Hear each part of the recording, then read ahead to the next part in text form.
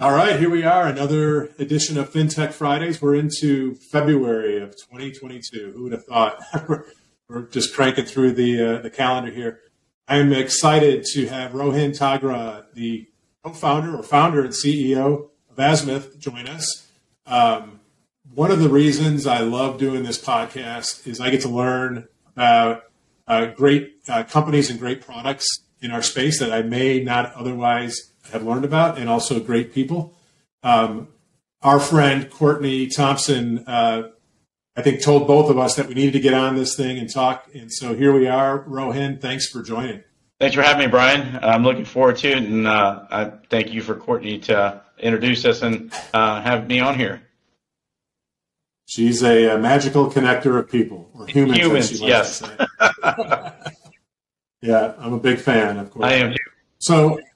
So I want to dive right in. I think you and I had a brief conversation a few weeks back, and I explained that I love doing these shows, as I said in the opening, because I get to learn about platforms, products, companies, and people that I otherwise may not get the opportunity to learn about, and I think others are in the same boat. And so I peeked at your background on LinkedIn a little bit, and kind of saw that prior to founding Azimuth, you spent some time at JP Morgan Chase as well as LPS. And so my guess, and we'll hear from you on this, is that from that seat, from those seats, from that lens, you saw a series of challenges or problems and sought to find a way to bring solutions to the industry around that. Maybe just tell us a little bit about kind of what you saw as the problem, and then what you created here with your platform. Yeah, thank you, Brian. So coming out of the '08 financial crisis, I was with JP, and then back in '08, I was with Bank of America, and then LPS, which is now Black Knight Financial Services afterwards. And so there's a theme here, which is did a bunch of different things there, but one of the last things I did at Bank of America was when they acquired Merrill Lynch, brought the risk and compliance functions together for B of A and Merrill Lynch, two very different risk appetites. And then from there, went to LPS, started up the risk group, and about 6 months in, they got a consent order. This was around the document execution. And so within that, there are things you have to fix operationally with a consent order. We got those to resolution, but we looked for technology to help us.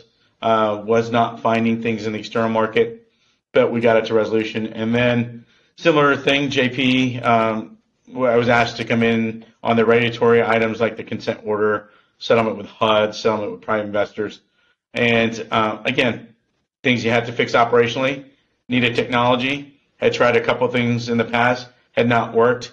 We ended up spending a lot of money building something internally because we couldn't find something externally. And so what was really focused on was data, content, and software. Data being, hey, what are the laws that apply to us? What do they mean? Who's accountable for those? And how do we do that in terms of our controls, policies, procedures, and how effective are we testing? And so it sounds like a simple problem, but there wasn't a lot of technology support to help in the amount of information that's out there. So after doing this a couple different times, realized it was a big need for the industry, and in 2017 decided to step out and go build it. Yeah, so always curious when somebody goes through that. Now, I'm not a founder, or close to that piece of it here at FinLocker, but saw and recognized a set of problems, and I saw a platform with the opportunity to resolve those. And so in a lot of ways, we kind of share a similar path. Talk to me a little bit about kind of that mental wrestling match that you went through, because I know you had to have done it, because I know where I was at. It was a long one. I mean, yeah, it was one of those things I've always wanted to know. I wanted to do my own thing. And I was at a point in my career, 20 plus years in the industry. It was one of those things where I was getting to a point where it's now or never, because if I stay where I'm at, life is good, it's comfortable, and it'll be comfortable. And one of the things I read a lot about entrepreneurship and, you hear Bezos say, you can't have any regrets. And so it kept coming to my mind, if I'm 60, 65 and I say I don't do this or try it, I'll never know. So that was going through there. And then I had two young ones, a 1-year-old and a 4-year-old. And I'm telling them they can do whatever they want. I thought I needed to follow my own advice. So a number of things between, there was a need, there was something that I was really passionate about, wanted to go fix, as well as the other things that were just, for me, the right things from a life standpoint. I love it. I mean, again, parallels are there. My, 28 years in the industry, before we hit record, I had said I never would have left, my employer at the time, Flagstar, for another similar like position or lender. I love the platform, the company, the people, the customers, but I had to kind of I had to go roll the dice, place that bet on myself more than anything. And it's been a very rewarding ride. And I'm curious from your seat, I'm sure there's plenty of days where, you're up here and you're riding the highs, and then you kind of, it's a roller coaster every day, every week, every month, every quarter. Yes. And I think, people listening to this who are maybe in a similar position where they're in that, comfy corporate kind of safe place, but wondering what it would look like. Social media, LinkedIn, it shows one kind of side of the story, right?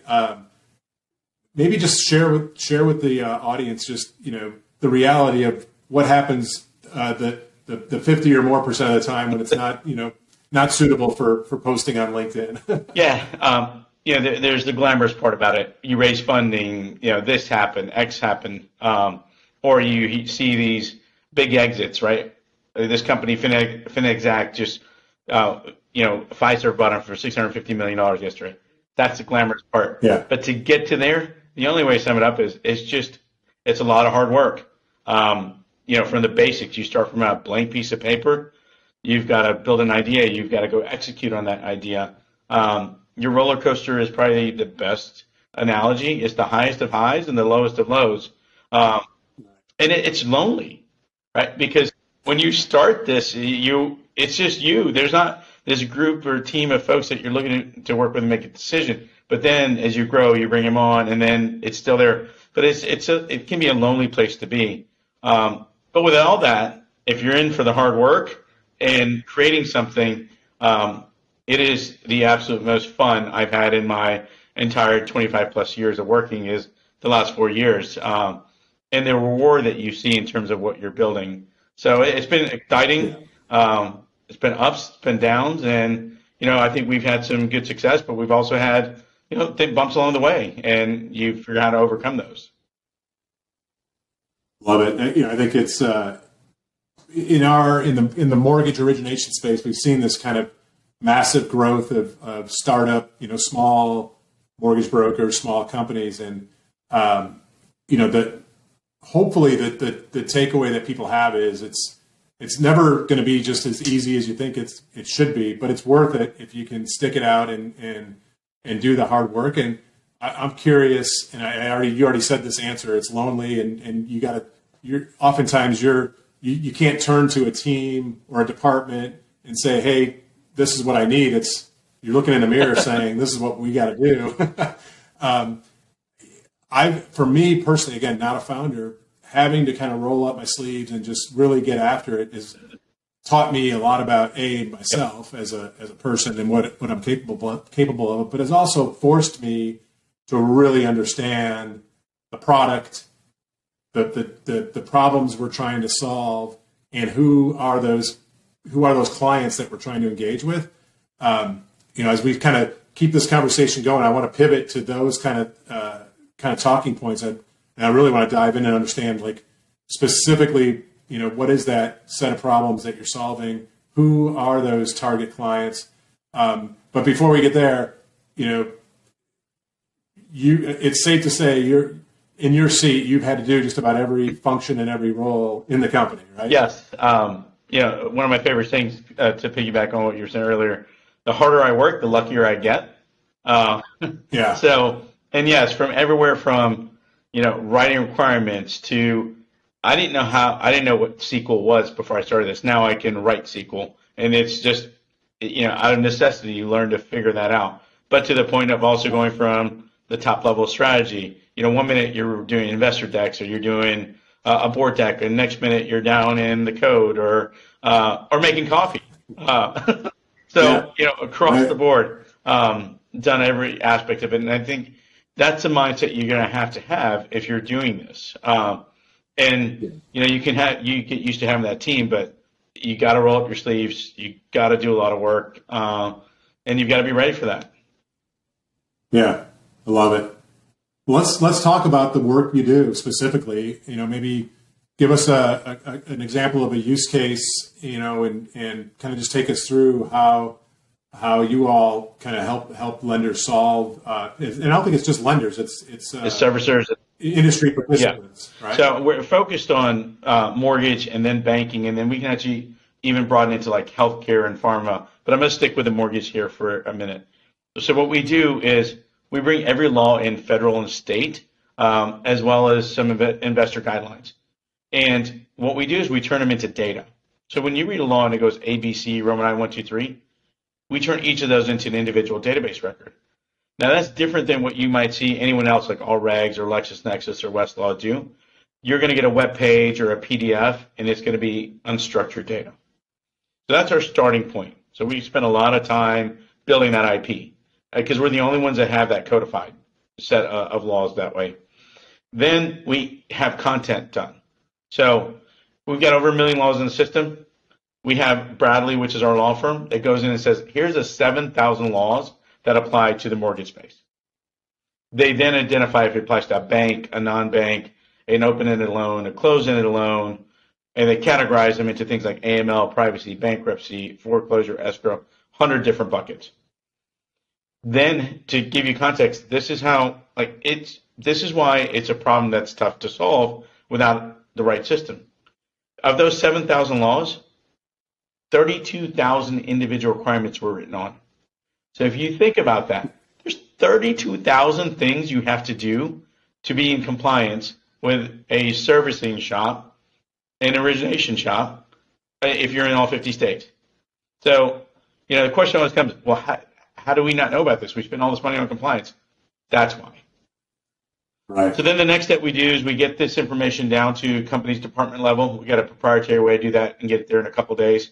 They map their controls, policies, procedures, systems, do an assessment, and then they can, if there's any gaps, create a gap and action plan. But then what we've done is taking this to the next level. You take that law, that requirement, we're going to formulate it. We identify all the elements from the source system, and we do full population testing. So we test your entire portfolio for these requirements. So take, for example, we did it for CARES Act. We built 14 tests, hundreds of conditions. We did it for foreclosure moratorium, 15 tests, another few hundred conditions. And then we've written 148 tests on the CFPB exam guide. So this is one of my favorite questions, Brian. What's really generally accepted is 95% confidence interval with 5% error rate. So if you have 1 million loans, guess how many loans you have to test to get that 95.5 confidence interval level? So out of 1 million loans, how many get the test? This is wild. Yes, 50,000. 383. 383 loans. Oh, wow. Right. That was a little high. So if you think about that, right, that's 999,617 unknowns. And so when you get to regulatory compliance, that's really not an acceptable level with the type of scrutiny that's happening with, the administration changing and just the things that are happening out there today. So that's a problem that we're trying to help solve for, is full population testing and making sure you know what's in your portfolio. So if we think about the kind of the universe in mortgage, right? We'll stay in that vertical. Who are your targets? Is it the biggest of the big lenders, or can you fulfill and help all the way down to kind of a small, mom and pop, mortgage bank? We can help all the way. Generally, I think where we find this piece is areas where there's companies that are generally regulated, right? Where there's a level of interest for regulation and control. And so, generally around that 100,000 plus loan portfolio in servicing, or if you're doing, enough volume in the origination side. So it's not like you've got to be the Bank of America or JP. There's still a lot of shops that have 75,000 loans in their portfolio or 100,000 loans that are not the big ones. And that was one of the big drivers of creating this, right? Is a couple of factors. One, if the big ones can afford it, the smaller ones can't. So this now levels that playing field. But the other big mission, when you look at what Azimuth GRC is trying to do, is we're trying to create a fair and equitable experience for every customer. And that customer being the bank and the mortgage company's customers. So think about this. So some of the laws and regs around credit bureau reporting. So you have to report them correctly. Well, if you don't report someone correctly, that impacts someone's daily life of being able to get a credit card, rent a house, do any of those things. And so when you look at what this is doing, and if let's just say you have a 3% error rate on a portfolio of 500,000, that's 15,000 people. And so that's the other key piece is getting to a fair and equitable experience for customers through the work that we're doing. I love it. What and I would imagine just in the environment we've been in, for the last few years, and in what looks like is going to be a similar kind of regulatory environment going forward. It's not just about the compliance. There is this other kind of consideration around doing the right thing for all customers. Yeah. Right? And it's interesting because I get where technology plays a role, but until you just described the 15,000 errors or issues that could result, you're now taking the statistics and turning it into real human beings that are being impacted. Yeah, and there's so many of them. There's credit bureau reporting, there's fees, right? And all kinds of different fees that are associated with it, or not getting the right interest rate because you're active duty. So when you look at the regulations and the laws, there's a lot of them that are built in to ensure that that's happening. And I think everyone's got the right intent to do it. It's where the issue comes in is the volume of information to manage. And how do you feasibly test, a million loans? Well, and if you looked at it with current, any staffing level, trying to do a million loans manually, you can't get there. Yeah. Right. That's why you end up with 393 loans that you test, right? Amazing. I'm just kind of thinking through this now, putting my lender hat back on. I would imagine that the output of the results also is very enlightening for an originator to kind of think about their shop, their manufacturing shop, their processes. And so while there may be a compliance and regulatory focus, it would seem to me that there's a significant opportunity for efficiency gains and just a better customer experience. Is that fair to say? So, there's about compliance, but you hit it on the nail on the head, which is there's operational items that come out of it, right? One, the amount of QC that might have to be done, you can mitigate that. Or, as you go through this, it might be just data quality that's creating that. And so it's resolving the data quality and helping get the operational piece. Or is it something in your procedure that you're doing that's creating that, right? We're putting the wrong code in. An example. So it helps to highlight those types of things. So it may not just be like a specific, this is an observation, but hey, if we fix X, Y, Z in the process, those go away. And it's not really a true misfraction, right? Or infraction. It's that process.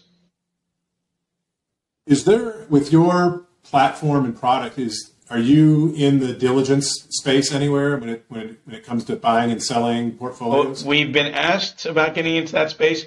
We haven't done it, but literally it's the same concept, right? We're testing loans for compliance.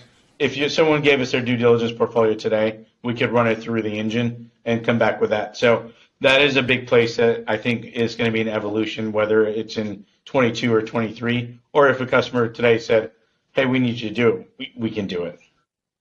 Right. Yeah, that's been an area that just has been a head scratcher for me. You've got these pools of loans that move from A to B to C to D, and each time it moves, there's a required level of diligence. That's an area where we're ripe for some kind of common acceptance of a due diligence that happened way up the front, and let it carry through to all the parties as that pool or that loan passes.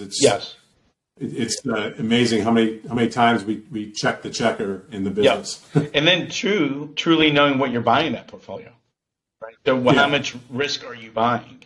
Because I think that's one of the factors. There's measurement around foreclosure risk or repayment risk, but the regulatory compliance operational risk isn't always measured as part of that.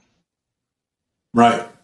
Yeah, there's an assumption that we've tended to manage that with rep and warrant language in our agreements. And that's fine as long as the counterparty is there to stand up to the rep and warrant. Right? Yes.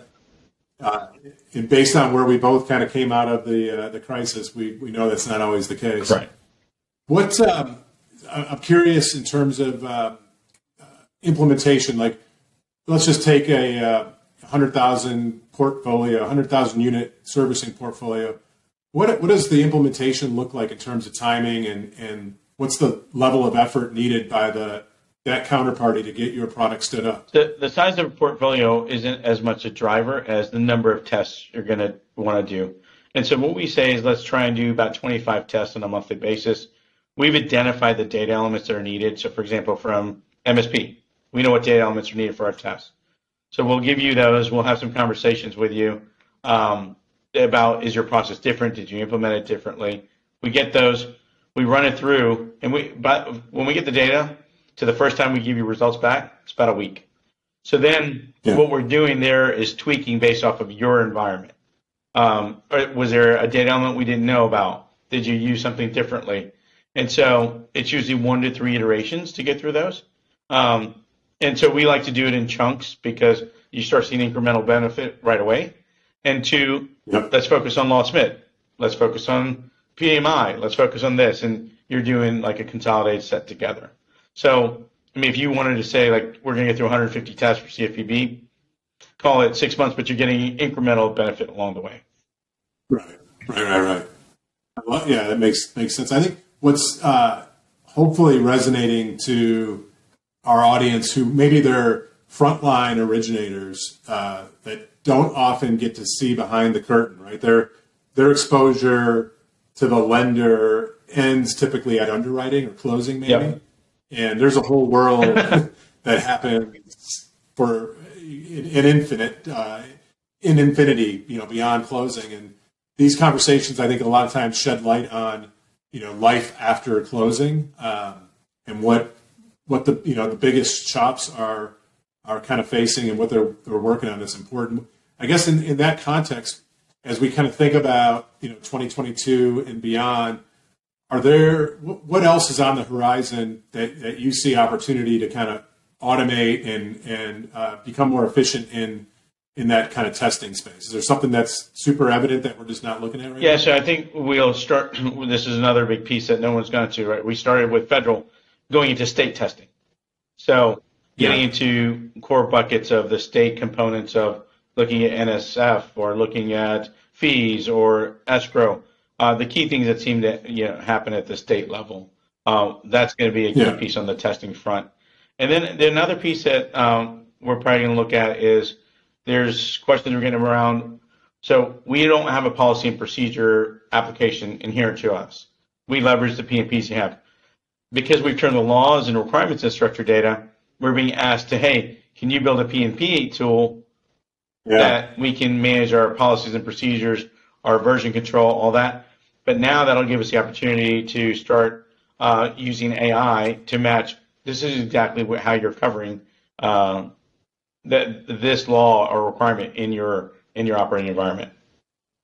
Right. So I love that. That totally makes sense. You've addressed it with the kind of from the back and you're now pulling it forward. And to some degree, you should be able to present something that's better than best practices, frankly, I think. Yeah, because this should just then do that mapping. And then the other piece that a couple of things that have come up is take that testing to not from a reg standpoint into the operational environment. So we can do that as well.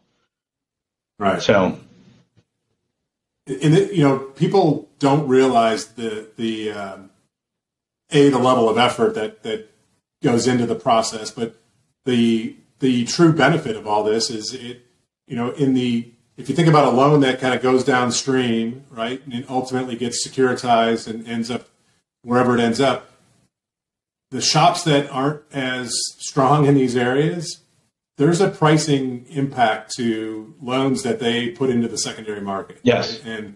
And there's a pricing impact, but there's also a liquidity impact. There may be less buyers based on what's known about a lender's lack of, effective controls, as an example. Yeah, I mean, I would equate it to buying a performing portfolio versus a non-performing portfolio.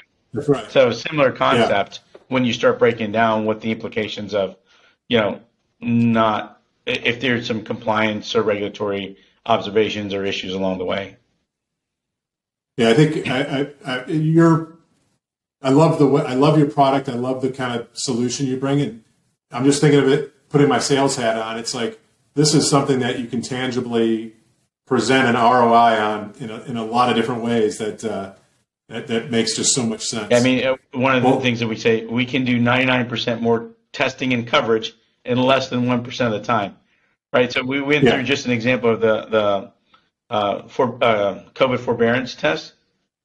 It would have taken a company 500 people in a year to do what we did in about 20 minutes. Amazing. So, but that's the amazing thing about technology, right? Once you get it right, then you can repeat it and really get those efficiencies. For sure.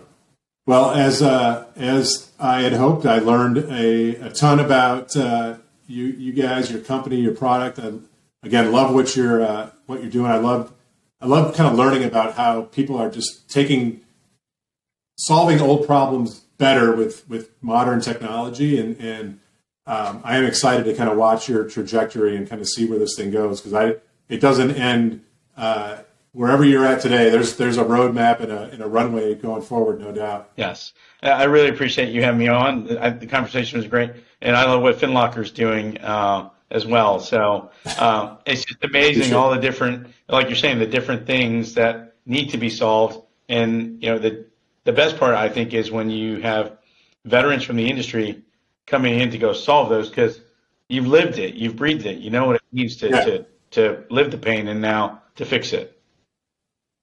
Yeah, it's like we said at the onset, it's a labor of love, and there's a lot of passion around what each of us does, and hopefully we're making a small difference in this wonderful industry. Well, Rowan, thanks so much for joining. Thanks everybody for joining for another episode of FinTech Fridays. I got the sun shining on my face. I'm going to have a sunburn on half my head here. Well, thank you for having me, Brian. I appreciate it. Yeah. Thank you.